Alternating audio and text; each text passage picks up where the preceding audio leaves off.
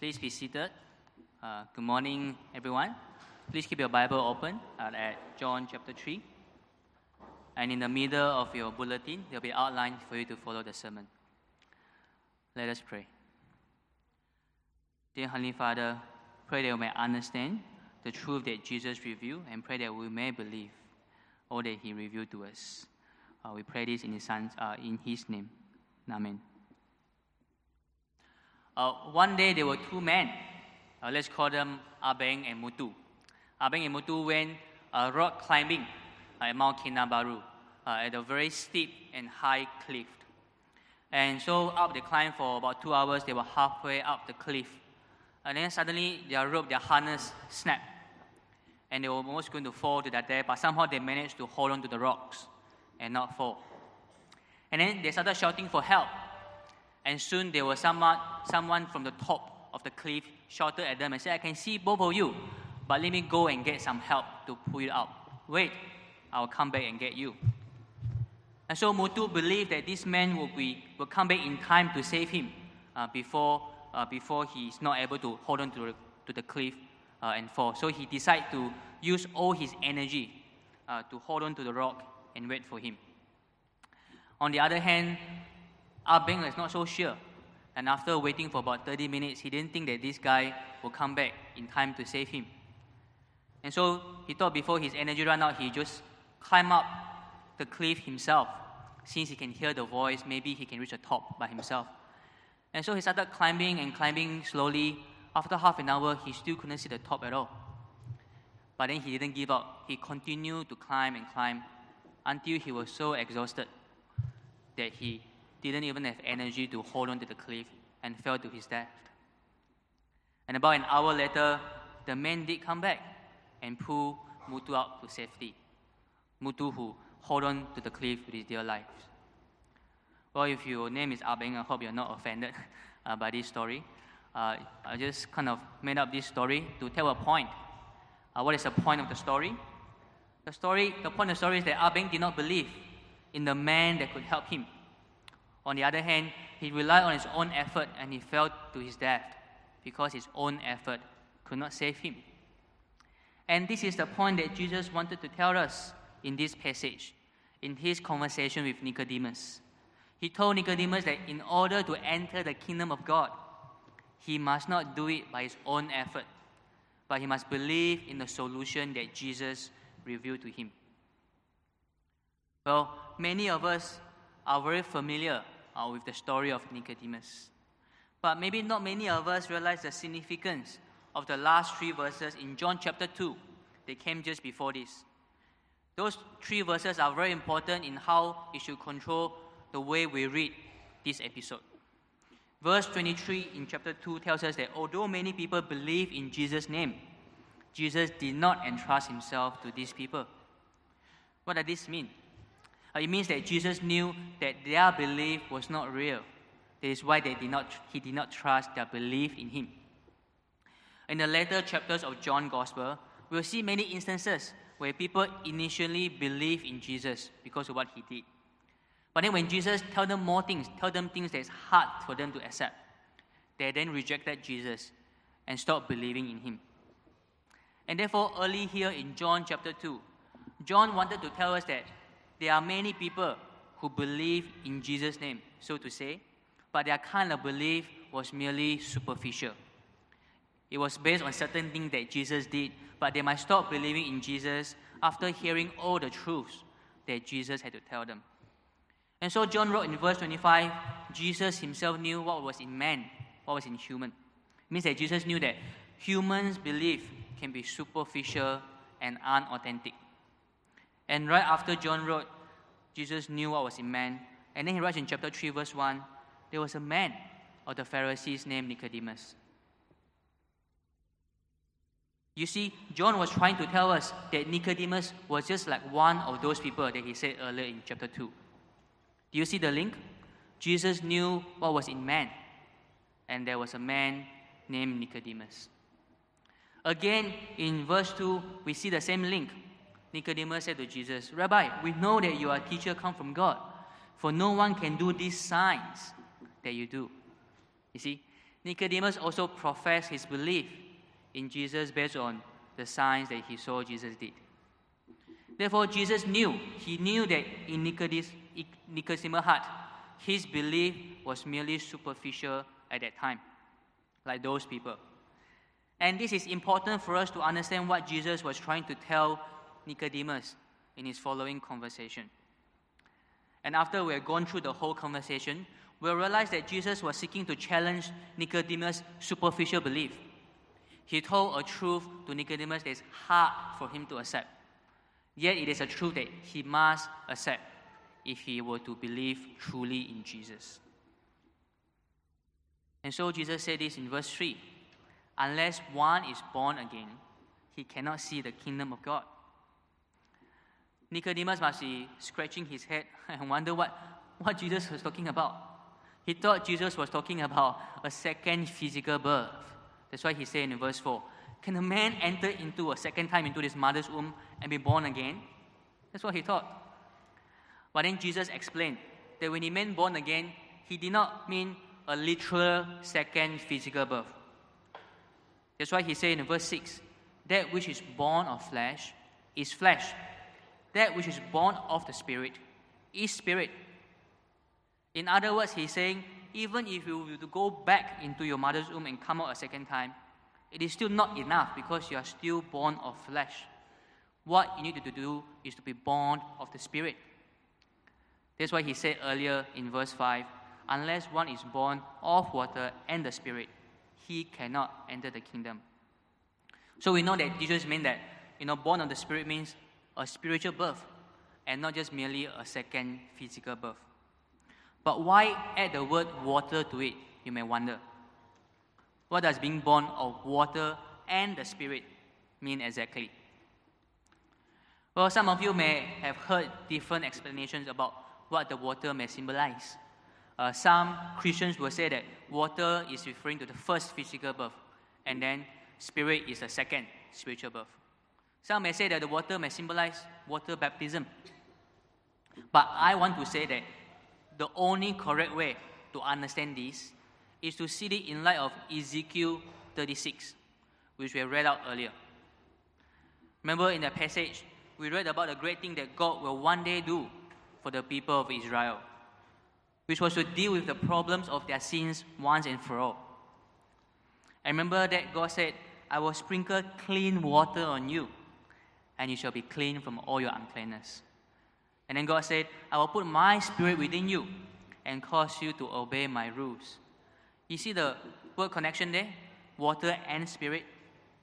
Both the water and the Spirit was referring to one thing, to what God will do regarding their sins. The water refers to God's work of cleansing the uncleanness of their sins. And the Spirit is given so that they will obey His commandments after that and not sin anymore. And so why did Jesus say the phrase, one must be born of water and the Spirit? He wanted to point to Ezekiel and say, if you want to enter the kingdom of God, the problem of your sin must be dealt with. And how do you deal with that? It's only when God cleansed your uncleanness and gave you His own Spirit. Nicodemus most likely could not understand what Jesus was trying to tell him, as you can see how his response was from the conversation. But even if Nicodemus were to understand what I've just explained from Ezekiel 36, it would still be very difficult for him to accept this truth because of the fact that Nicodemus was a Pharisee. We see here in chapter 3, verse 1. Now we know from the Gospels that the Pharisees were a group of Jewish people who took special effort in keeping every small little minute details of commandments of God in the Old Testament. The Pharisees thought that it was by keeping all these minute details of the law that they are able to enter the kingdom. They thought it was by their own effort in keeping the law they can have eternal life. But what did Jesus say that one must do in order to enter the kingdom? He must be born again.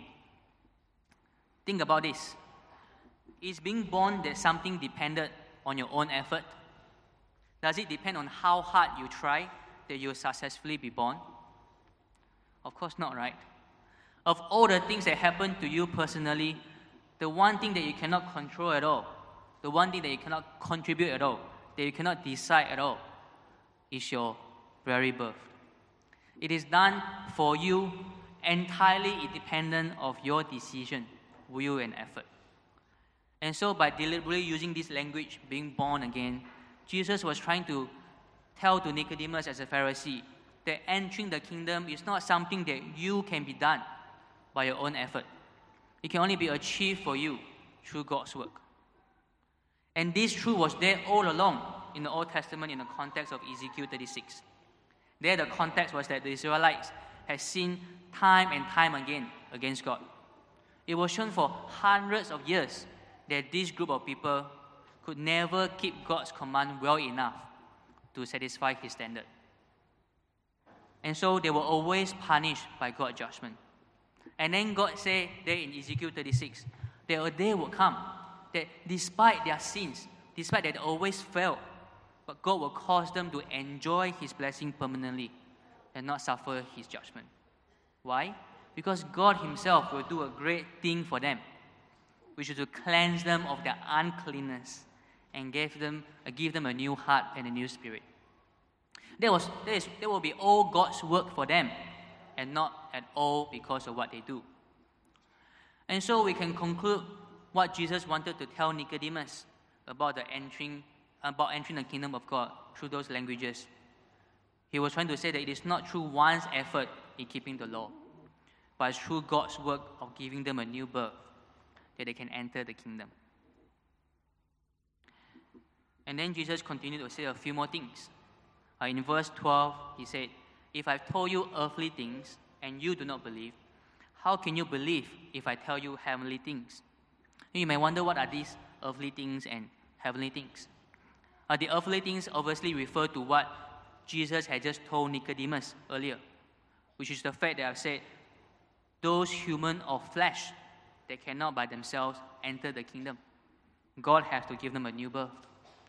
But what about the heavenly things? Well, it refers to what Jesus will explain later that's coming up, more about how to enter God's kingdom. So He said this in verse 15, "Whoever believes in the Son of Man may have eternal life." Now, having eternal life is the same as entering the kingdom of God. The two are the same. The kingdom of God is where you have eternal life. And so Jesus is still talking about how to enter the kingdom.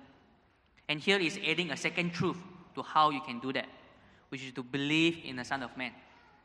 And so we have two truths here, if you remember. And the second one is built upon the first one. See, we can summarize the first truth to something like this. To enter the kingdom, God has to do it for you. It's not what you do according to the law. And then the second one is you have to believe in the Son of Man. And so if you put these things together, firstly is God will do it for you. But how do you receive that? It is through believing in the Son of Man. In summary, it means that if we believe in the Son of Man sent by God, then God will give us a new birth, a birth of water and the Spirit. And so Jesus was trying to say that if you want to enter the kingdom of God, it is not by doing something, it's by believing in something. We are not doing something for God in order to be saved, but simply trusting in what God will do for us. Well, some might say at this point that believing is also something that we do because belief is a verb. But the distinction is between believing and doing works are quite clear when we see that it's not about anything that we do under God's law and commandments. All we need to do is believe in what He says about Jesus. And if we can understand that, then we'll see Jesus was trying to tell Nicodemus more information about what he should believe about this Son of Man. And so He said earlier in verse 14, "The Son of Man must be lifted up, just as Moses lifted up the serpent in the wilderness." Well, what does this mean? Now, if you remember your Old Testament, the event of Moses lifting up the serpent was like this. Again, the Israelites sinned against God in the wilderness. They grumble and blame God at that time, where they should have thanked God for saving them out of Egypt. And so because of their grumbling and of their rebellion, God punished their sin by sending poisonous snakes to bite them. And many of them died. When that happened, decided to repent of their wrongdoing and ask God to forgive them. And in response, God asked Moses to set up a bronze serpent, set it on a stick, and lift it up high. And God said to them, those who have been bitten by the poisonous snakes, if you just look at this bronze snake, and then you'll be forgiven and you will not die from the poison. And so when Jesus applied this to himself, he was saying, we are just like the Israelites. We sin against God. And the solution provided by God is to lift Jesus high up so that we can look at him, believe in him, and be forgiven. Now that you think about it, back then with the bronze serpent, it was a miraculous salvation. Right? The serpent didn't do anything for the people. They just look at it, believe in the solution that God offered, and they were saved. At the same time, when we believe in Jesus who was lifted up high, to some extent it is a miraculous forgiveness, miraculous salvation. But then something deeper was happening there.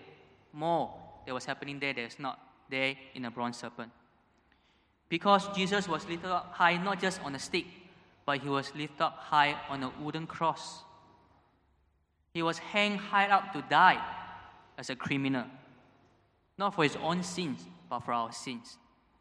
And so, God will forgive our sins through Jesus lifted up high on the cross, because Jesus has paid for our sins through his death. He has cleansed our uncleanness by taking on the punishment of our sins. And so now we can see how all things tie together, what Jesus wanted to tell Nicodemus. He said, if you believe in him who died for us, then we'll receive God's gift of cleansing our sins, which Ezekiel prophesied that it is a new birth of water and the Spirit. And so in summary, if we believe in the lifted up Son of Man, we will be born again, and we can enter God's kingdom. That was verse 1 to verse 15. Now let's come to verse 16 onwards. Many of us are very familiar, right, with John 3:16, that we can memorize it. For God so loved the world, that you can memorize it in your head. And we usually interpret this passage on its own because it's so popular. But we should not fail to notice the connection between this section, 16 to 21, and the previous conversation with Nicodemus. Remember earlier I said that the only correct interpretation about born of the water has to be based on Ezekiel 36, which is the cleansing of sin. See, why do I have the confidence to say that that is the only right interpretation and nothing else? Because that was how John wants us to understand it, by having John 3:16 to 21 as an explanation of what Jesus wanted to tell Nicodemus in 1 to 15. And see how it links. Verse 16 reads, for God so loved the world that he gave his only Son, that whoever believes in him should not perish but have eternal life. Notice that it is solely by believing and not by anything else that one can have eternal life. This fits into what I've talked about earlier, that entering God's kingdom is not dependent on what we do, but purely by believing in Jesus. And the same thing is being emphasized again in verse 18. Whoever believes in him is not condemned, but whoever does not believe is condemned already, because he has not believed in the name of the only Son of God. Notice in the second half of verse 18, it writes here that if you do not believe in Jesus, you are already condemned in your sins. Why is that so? Again, like what I said earlier, there's nothing we can do to save ourselves from our sin. Therefore, the only solution is to believe in Jesus who died for us. And if you do not believe in this only solution, then you are condemned already, no matter what other things you may do. I know that I'm repeating what I said earlier in verse 1 to 15. I know I may sound like a broken record to you, going on and on. But all I want to show is that how I interpret verses 1 to 15 is entirely consistent with verse 16 to 21. And it's how all of us should interpret the whole passage, because it is how John wants us to read it. And so the whole John 3, 1 to 21 emphasize that it is by believing in the Son of Man who will be lifted up on the cross that anyone can have eternal life. It's not by doing the commandments of God. And this message of salvation, through believing, can be a very difficult truth for us to accept. Not just for the Pharisee, but also for every one of us here. Why do I say that? Because to accept that by believing in Jesus is the only way to heaven, it is to admit that by ourselves we are evil and wicked. It is to say that by our own works we only deserve to be in hell and not in heaven. And this is indeed a hard message to swallow. And it is why many people would want to reject Jesus' message, because they do not want to admit that by themselves they are indeed very, very sinful.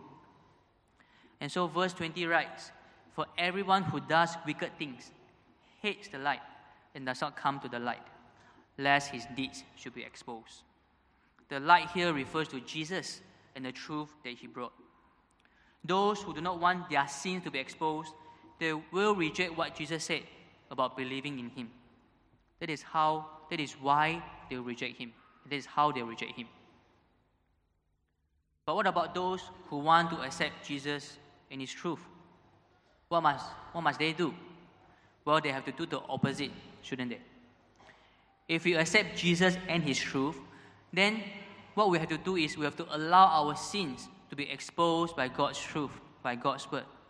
We have to constantly bring our sins before God, to repent of it, and to seek for forgiveness. This is a hard thing, but a necessary thing for Christians to do every single day. Whenever we realize what we do is not right in God's sight, we must never cover it up and hide ourselves from God's light. We must let God expose our sinfulness constantly and let God change how we live. Even though confessing our sins is a necessary thing, I know that it's a very hard thing to do, having to do that continually. But there is a good news. The great news is that whenever we do that, whenever we confess our sins to God, we have the assurance that God will forgive us. God will forgive us because he wants to cleanse us of our sins. Because he has sent his Son to die for the world for that reason. And why did he do that? Because he loved the world.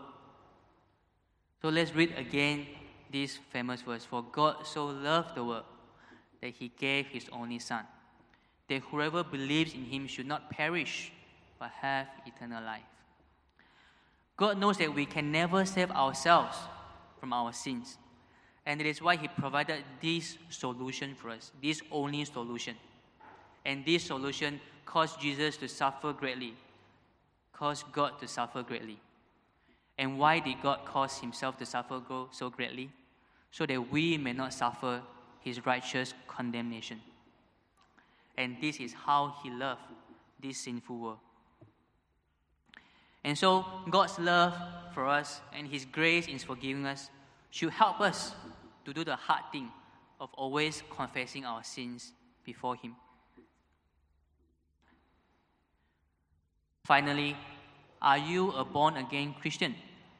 It's quite common, isn't it, to hear in Christian circle they will use this phrase to describe those who are real Christian, those who are not fake Christian.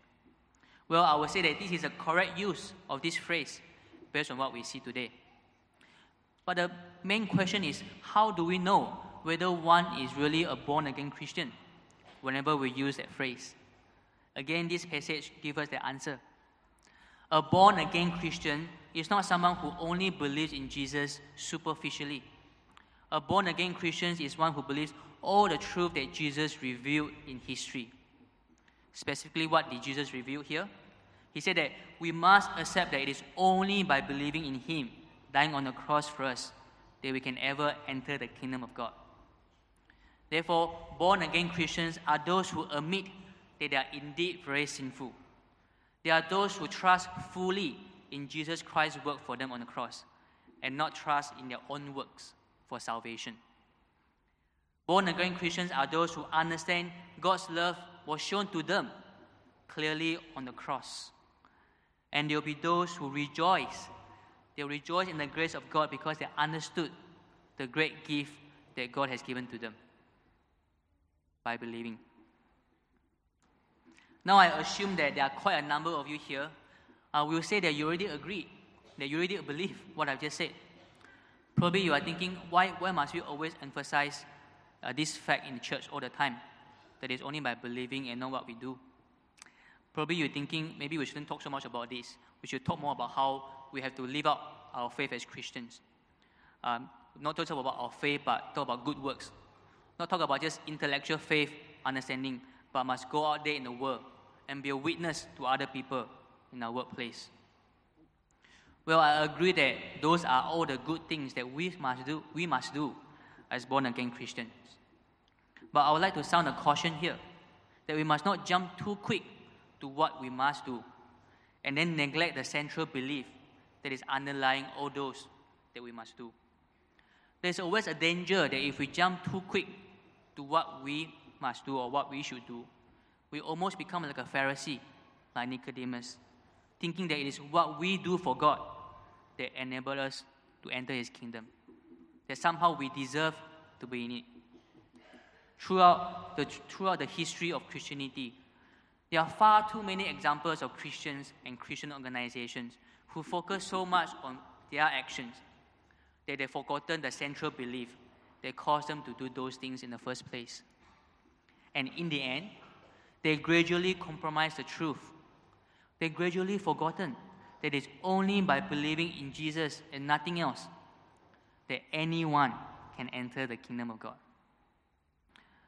It is very dangerous indeed if we slowly neglect the most important truth in this world that Jesus revealed to us. It is like the illustration that I gave in the beginning, where Abeng ended up trusting in his own effort and failed to hold on to that very belief that will save him. We will fail to save ourselves if we neglect what we should believe about Jesus. Not only that, but we also will not be able to save anyone in this world from their sin if we do not keep presenting this truth to the world. No matter how much contribution we might give to the society, it's no use. It's no use if we cannot save anyone ultimately from God's wrath. That is why I think it's good for us to emphasize what we should believe rightly and not just want to hear about what I should do this week. Let us pray.